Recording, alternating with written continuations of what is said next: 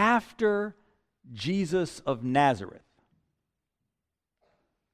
the second most influential person in the history of the world was Saul of Tarsus. I think we've got an artist rendering of him that we could show up on a slide. Saul of Tarsus here with this ministry of letter writing that we know he was about. He would later on be named the Apostle Paul. But many people believe that Jesus, most influential in world history, and right after this guy right here. For us in the church, this is the way we would understand it: is that Jesus is Savior of the world. Saul, later now Paul, Saul was chosen to be the one to translate what Jesus as Savior of the world meant to a largely, overwhelmingly Gentile, non-Jewish landscape. What does it mean that Jesus was the promised Messiah if I'm not Jewish and I have no idea what those words mean? I mean, what does that even mean? And it was this man chosen to deliver that. And by delivering it to the Gentiles around the world, he was delivering it to us. Jesus, number one. But Saul, massively influential in world history. And so there's value in studying the life of Paul to help us understand our place and the history that has led up to us. But there's also value in following the life of Paul and studying it, because Paul was a model to be followed, particularly when it comes to how to pursue the very divine purpose that God has given to us.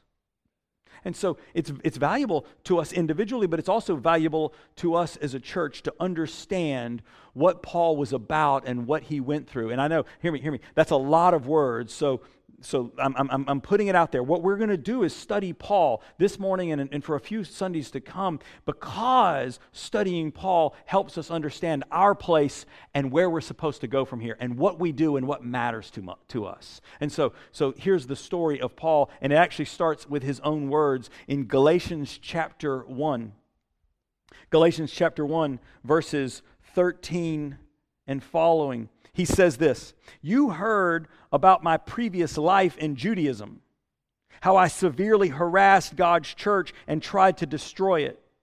I advanced in Judaism beyond many of my peers because I was much more militant about the traditions of my ancestors. But God had set me apart from birth and called me through His grace.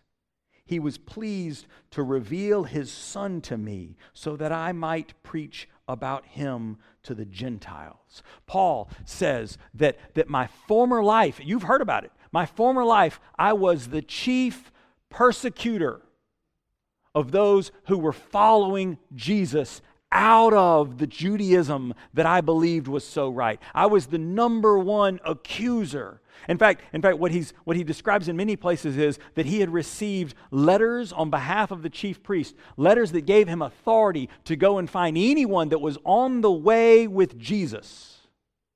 On the way was the term that we would now refer to as Christianity. Before the word Christianity was ever used, to be a follower of Jesus was to be on the way. He would go and seek these people out. He'd have them arrested. And then he even says himself, in many places, that he would participate in the votes that would call for their execution, their death. This is what he was about. We also know from other places that he was such a devout Jew that he believed in the very mystical tradition of praying all the time. It was Paul that told the church later on that we are to pray without ceasing. And he was a man of integrity. He wouldn't have told people to do that if he had not done it himself. So I've actually come across a really fascinating understanding of what was going on in that moment that he refers to when it says that God set me apart to reveal Jesus to me. Because he's actually describing an encounter he had with Jesus that was years after the resurrection, years after Jesus had all of those resurrection appearances with his disciples that we would call, Acts, early on in Acts and the ends of the gospel. Years later, Paul claims to have encountered Jesus while he was on the road to Damascus on one of these trips. And N.T. Wright explains what he thinks is going on leading up to that encounter. It's really fascinating. He says that in fine Jewish tradition, Paul would have been meditating and praying as he walked down the road. He would have been, surrounded by others that were in his party, but he would have been meditating and praying. And he says this specifically, that on the road to Damascus, while he was meditating, like many people in his Jewish tradition, he would have very likely been meditating on one of the Hebrew scripture stories that comes to us from Ezekiel chapter 1. It's on the throne chariot there in the beginning of that book.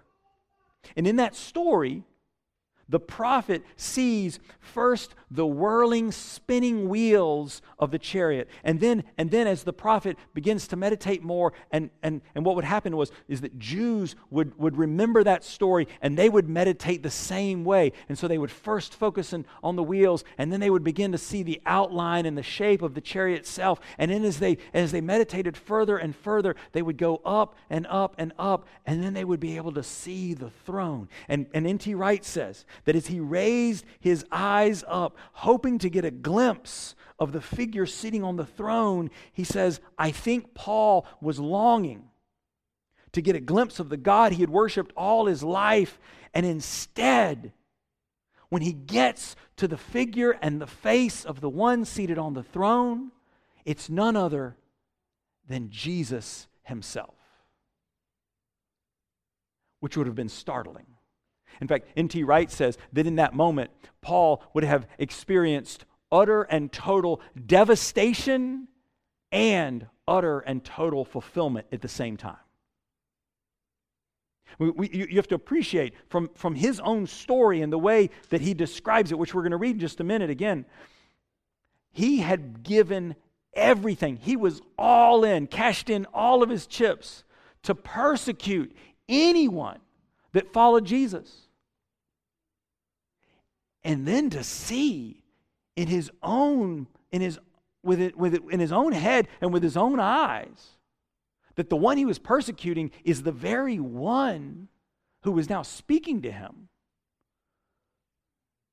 It would have devastated everything he believed, but also fulfilled everything he believed.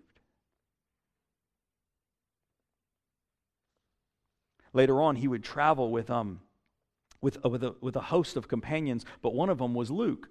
Luke, the writer of the gospel. Luke, the writer of the sequel to the gospel, the Acts of the Apostles that's included in our New Testament. On 3 different occasions, Luke describes what he had heard Paul say in Acts chapter 26, the third of those. If you turn with me to Acts chapter 26, verse 12, we hear Paul describing to King Agrippa that very journey. It says, I was on such journey, I was going to Damascus with the full authority of the chief priest. While on the road at midday, King Agrippa, because he's actually having this conversation with a king, I saw a light from heaven shining around me and my traveling companions. That light was brighter than the sun. We all fell to the ground, and I heard a voice that said to me in Aramaic, Saul, Saul, why are you harassing me? It's hard for you to kick against the spear. Then I said, who are you, Lord? The Lord replied, I am Jesus, whom you are harassing. Get up, stand on your feet. I have appeared to you for this purpose, to anoint you as my servant and witness of what you have seen and what I will show you. I will rescue you from your own people and from the Gentiles. I am sending you to open their eyes. Then they can turn from darkness to light and from the power of Satan to God and receive forgiveness of sins and a place among those who are made holy by faith in me. So, King Agrippa, Paul would have said, I wasn't disobedient to that heavenly vision. Instead, I proclaimed first to those in Damascus and Jerusalem, then to the whole region of Judea and to the Gentiles. My message was that they should change their hearts and lives and turn to God, and that they should demonstrate this change in their behavior. Because of this, some Jews seized upon me in the temple and tried to murder me. God has helped me up to this very day. Therefore, I stand here and bear witness to the lowly and the great. I'm saying nothing more than what the prophets and Moses declared would happen, that the Christ would suffer, and that, as the first to rise from the dead, he would proclaim light, both to my people and to the Gentiles. This is the word of God for we the people of God, and we say together, thanks be to God. I've chosen this passage to fill us in both on his narrative, on his story, because that's what this is doing. Paul's telling this king, and he tells everybody that'll hear, that I was once this way, and now I'm a different way. And the change occurred because God came to me and with my very eyes, I saw Jesus in front of me. And again, remember, N.T. Wright's explanation is, I was meditating on hoping to get a glimpse of the one who had made me and had ordered the universe. And when I get the glimpse, lo and behold, it's the one that I thought it could never be. And it changed my heart, and it changed all of my behavior ever since. And it's important to understand Paul's story and Paul's narrative, but it's equally important to hear Paul begin, just on the surface, to describe how this change in his life has impacted his behavior and his thinking and even what he says. So this retelling here today is both for the purpose of hearing his story, but also beginning to process what hearing his story means. Now, it's worth pointing out that this conversion moment for Paul is not typical for conversion moments in the modern church. When someone gives their life to Jesus now, when someone gets converted now, they're typically being converted from atheism or from being an agnostic, someone who's not believing, or someone who's wishy-washy on it, to believing in Jesus. That's not exactly what's happening with Paul. Paul was devout. Paul believed in the God of Abraham, the God of Isaac, the God of Jacob. Paul followed all the rules. I mean, you can hear him. He says that I was better than the rest at following the rules. I was better at the rest than separating myself and being better. I was the best of the best. So Paul's conversion wasn't from not believing in God to then believing in God. It was from believing in God to understanding that what God had done in Jesus was the very fulfillment of everything God had ever said.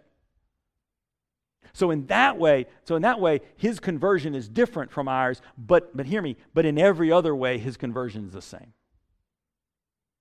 Because he's saying, I had an old way of living, and I couldn't live that way anymore. I had an old viewpoint and perspective on the world, and I realized it was not true and accurate, and it was not the best way to live.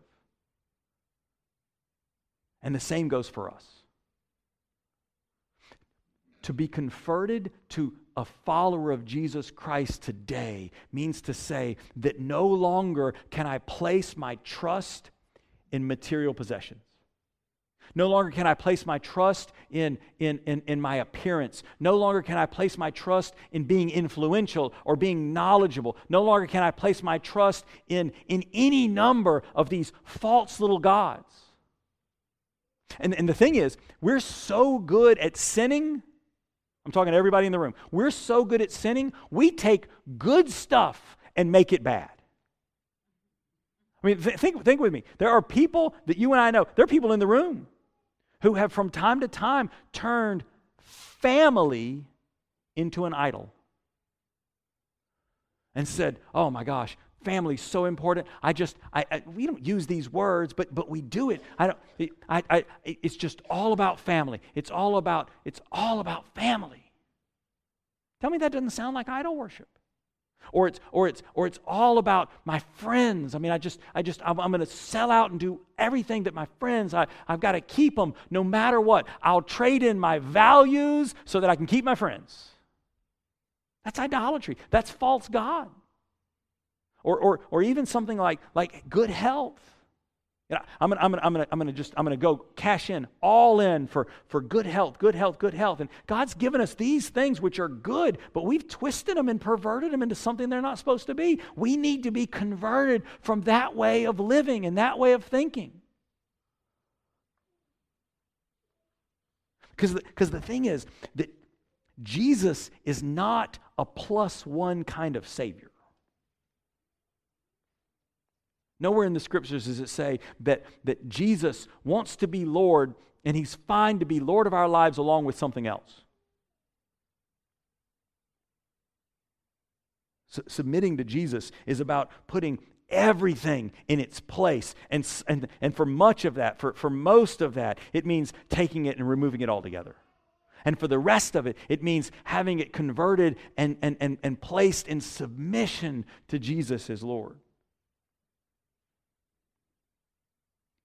For all the passion that Paul had about being the best before his Damascus Road moment, he says his life up to that point, he now considers sewage.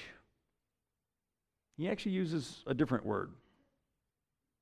He said it was all just dung. For all the good I had ever done in my own mind, it amounts to nothing. Because giving my life to Jesus matters more now than all of that. And we sit here, most of us, we sit here as those that are on the right side of having made such a decision. And yet we're confronted with how hard that still is. I mean, what's the greatest obstacle to me getting right with God?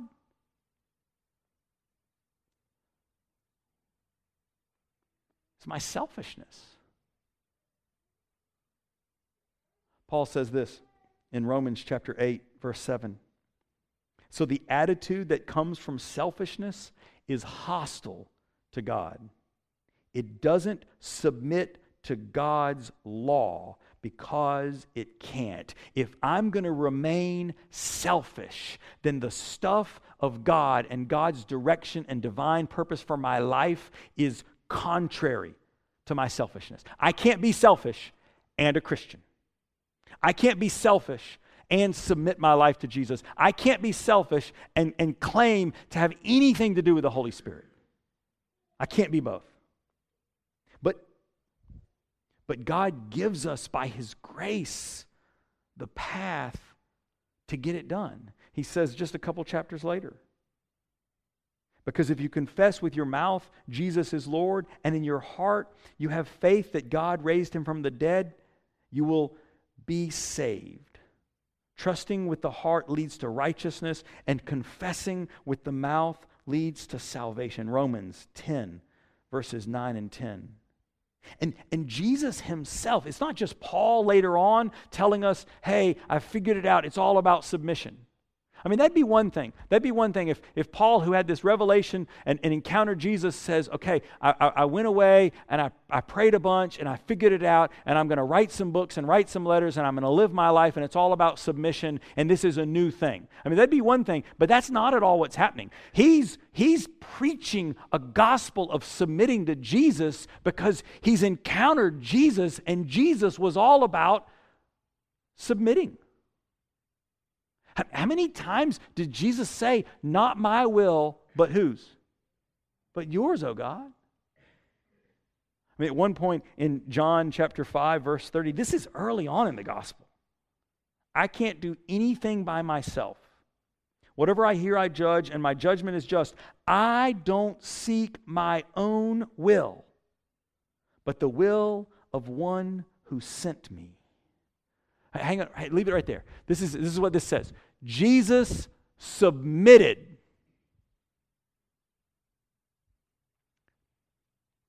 And we're supposed to be like Jesus.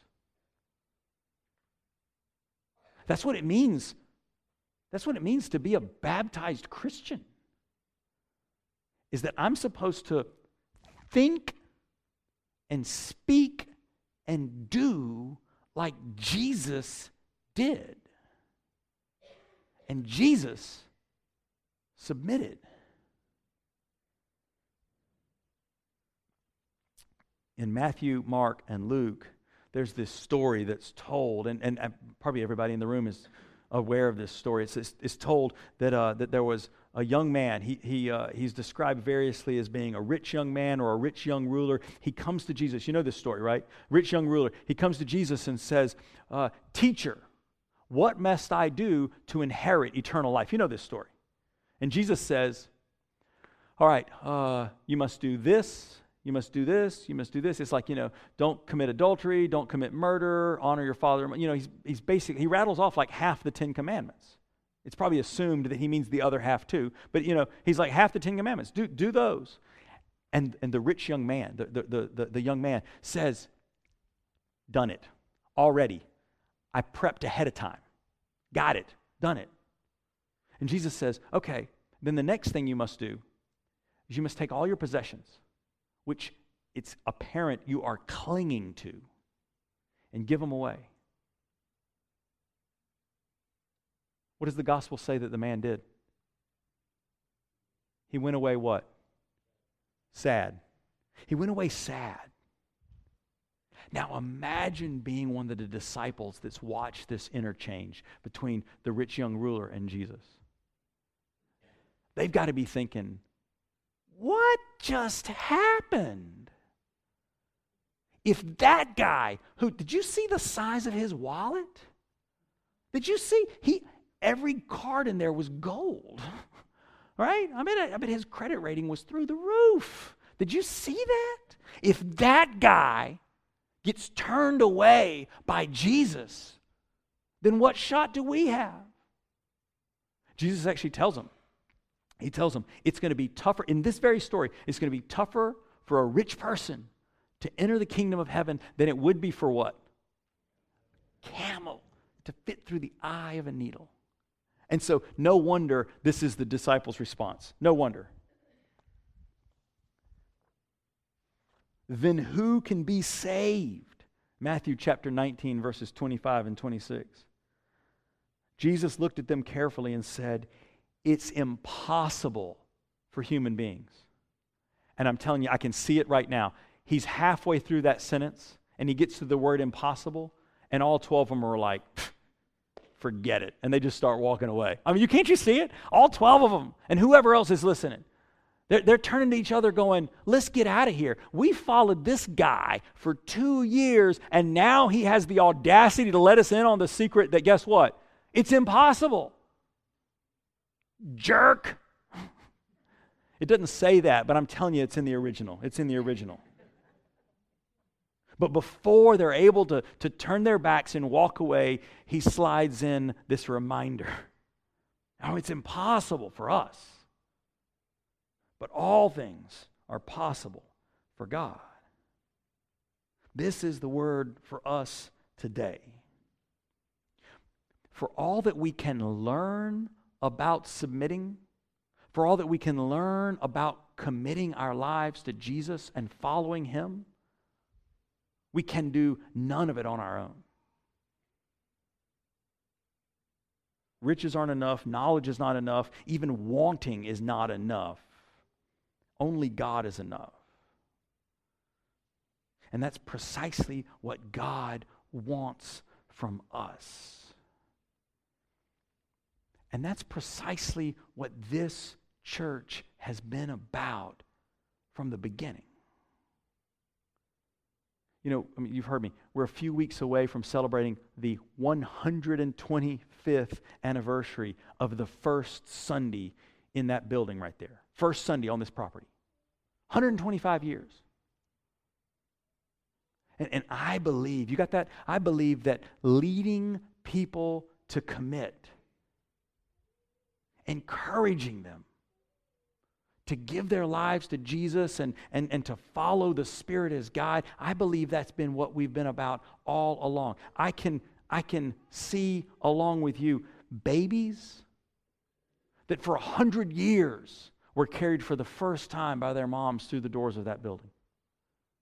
And they were raised to put away idolatry of all that the world would teach us that would imperil us and lead us to devastation, to put that away and instead put our trust in Jesus. But not just children that would grow up to be young people, but people of all ages have been invited to this church by friends. Friends have brought us here and shown us a better way. And because of our friends doing that, we've been encouraged to submit to Jesus as Lord and the Holy Spirit as God. And not only friends, but spouses have invited their spouses to come here, have encouraged their spouses to keep coming. And here's the beautiful part. Some of those spouses are actually their friends too. All right, that's a little better than the 9 o'clock. They didn't laugh at all. I don't know what's going on with them and their marriages on Labor Day, but they didn't laugh at all.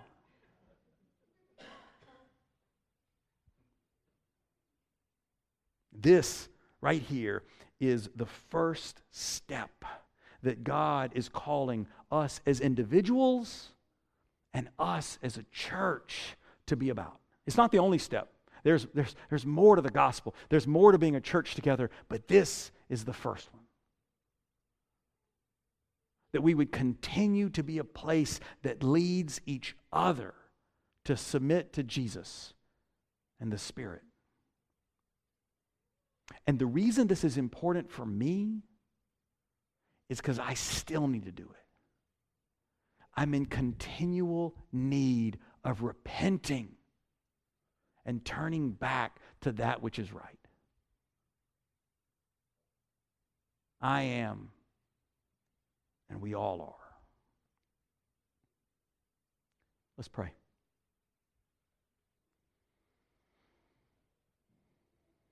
God, you have called us to turn away from old lives and choose new life, the life that's granted by your Son, Jesus. Your desire is that we would commit to Jesus as Lord and submit to the Spirit as our guide. And yet the greatest obstacle, the thing holding us back, is this sinful selfishness that's been lying to us all along, telling us that we can make it on our own. Lord, forgive us, we pray. Free us from this bondage that would steal our joy and eventually crush our hopes. Like Paul, help us to change our hearts and see that our behaviors change as well.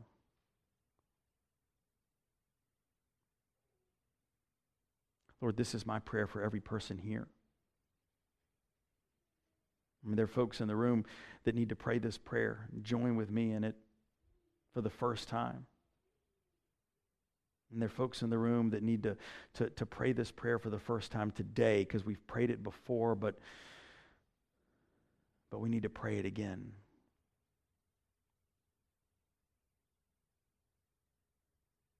Lord, I place my trust in your Son, Jesus.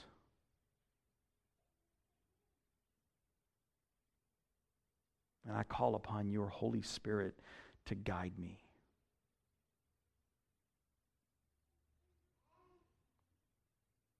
By your grace, by your power, We pray in Jesus' name. Amen.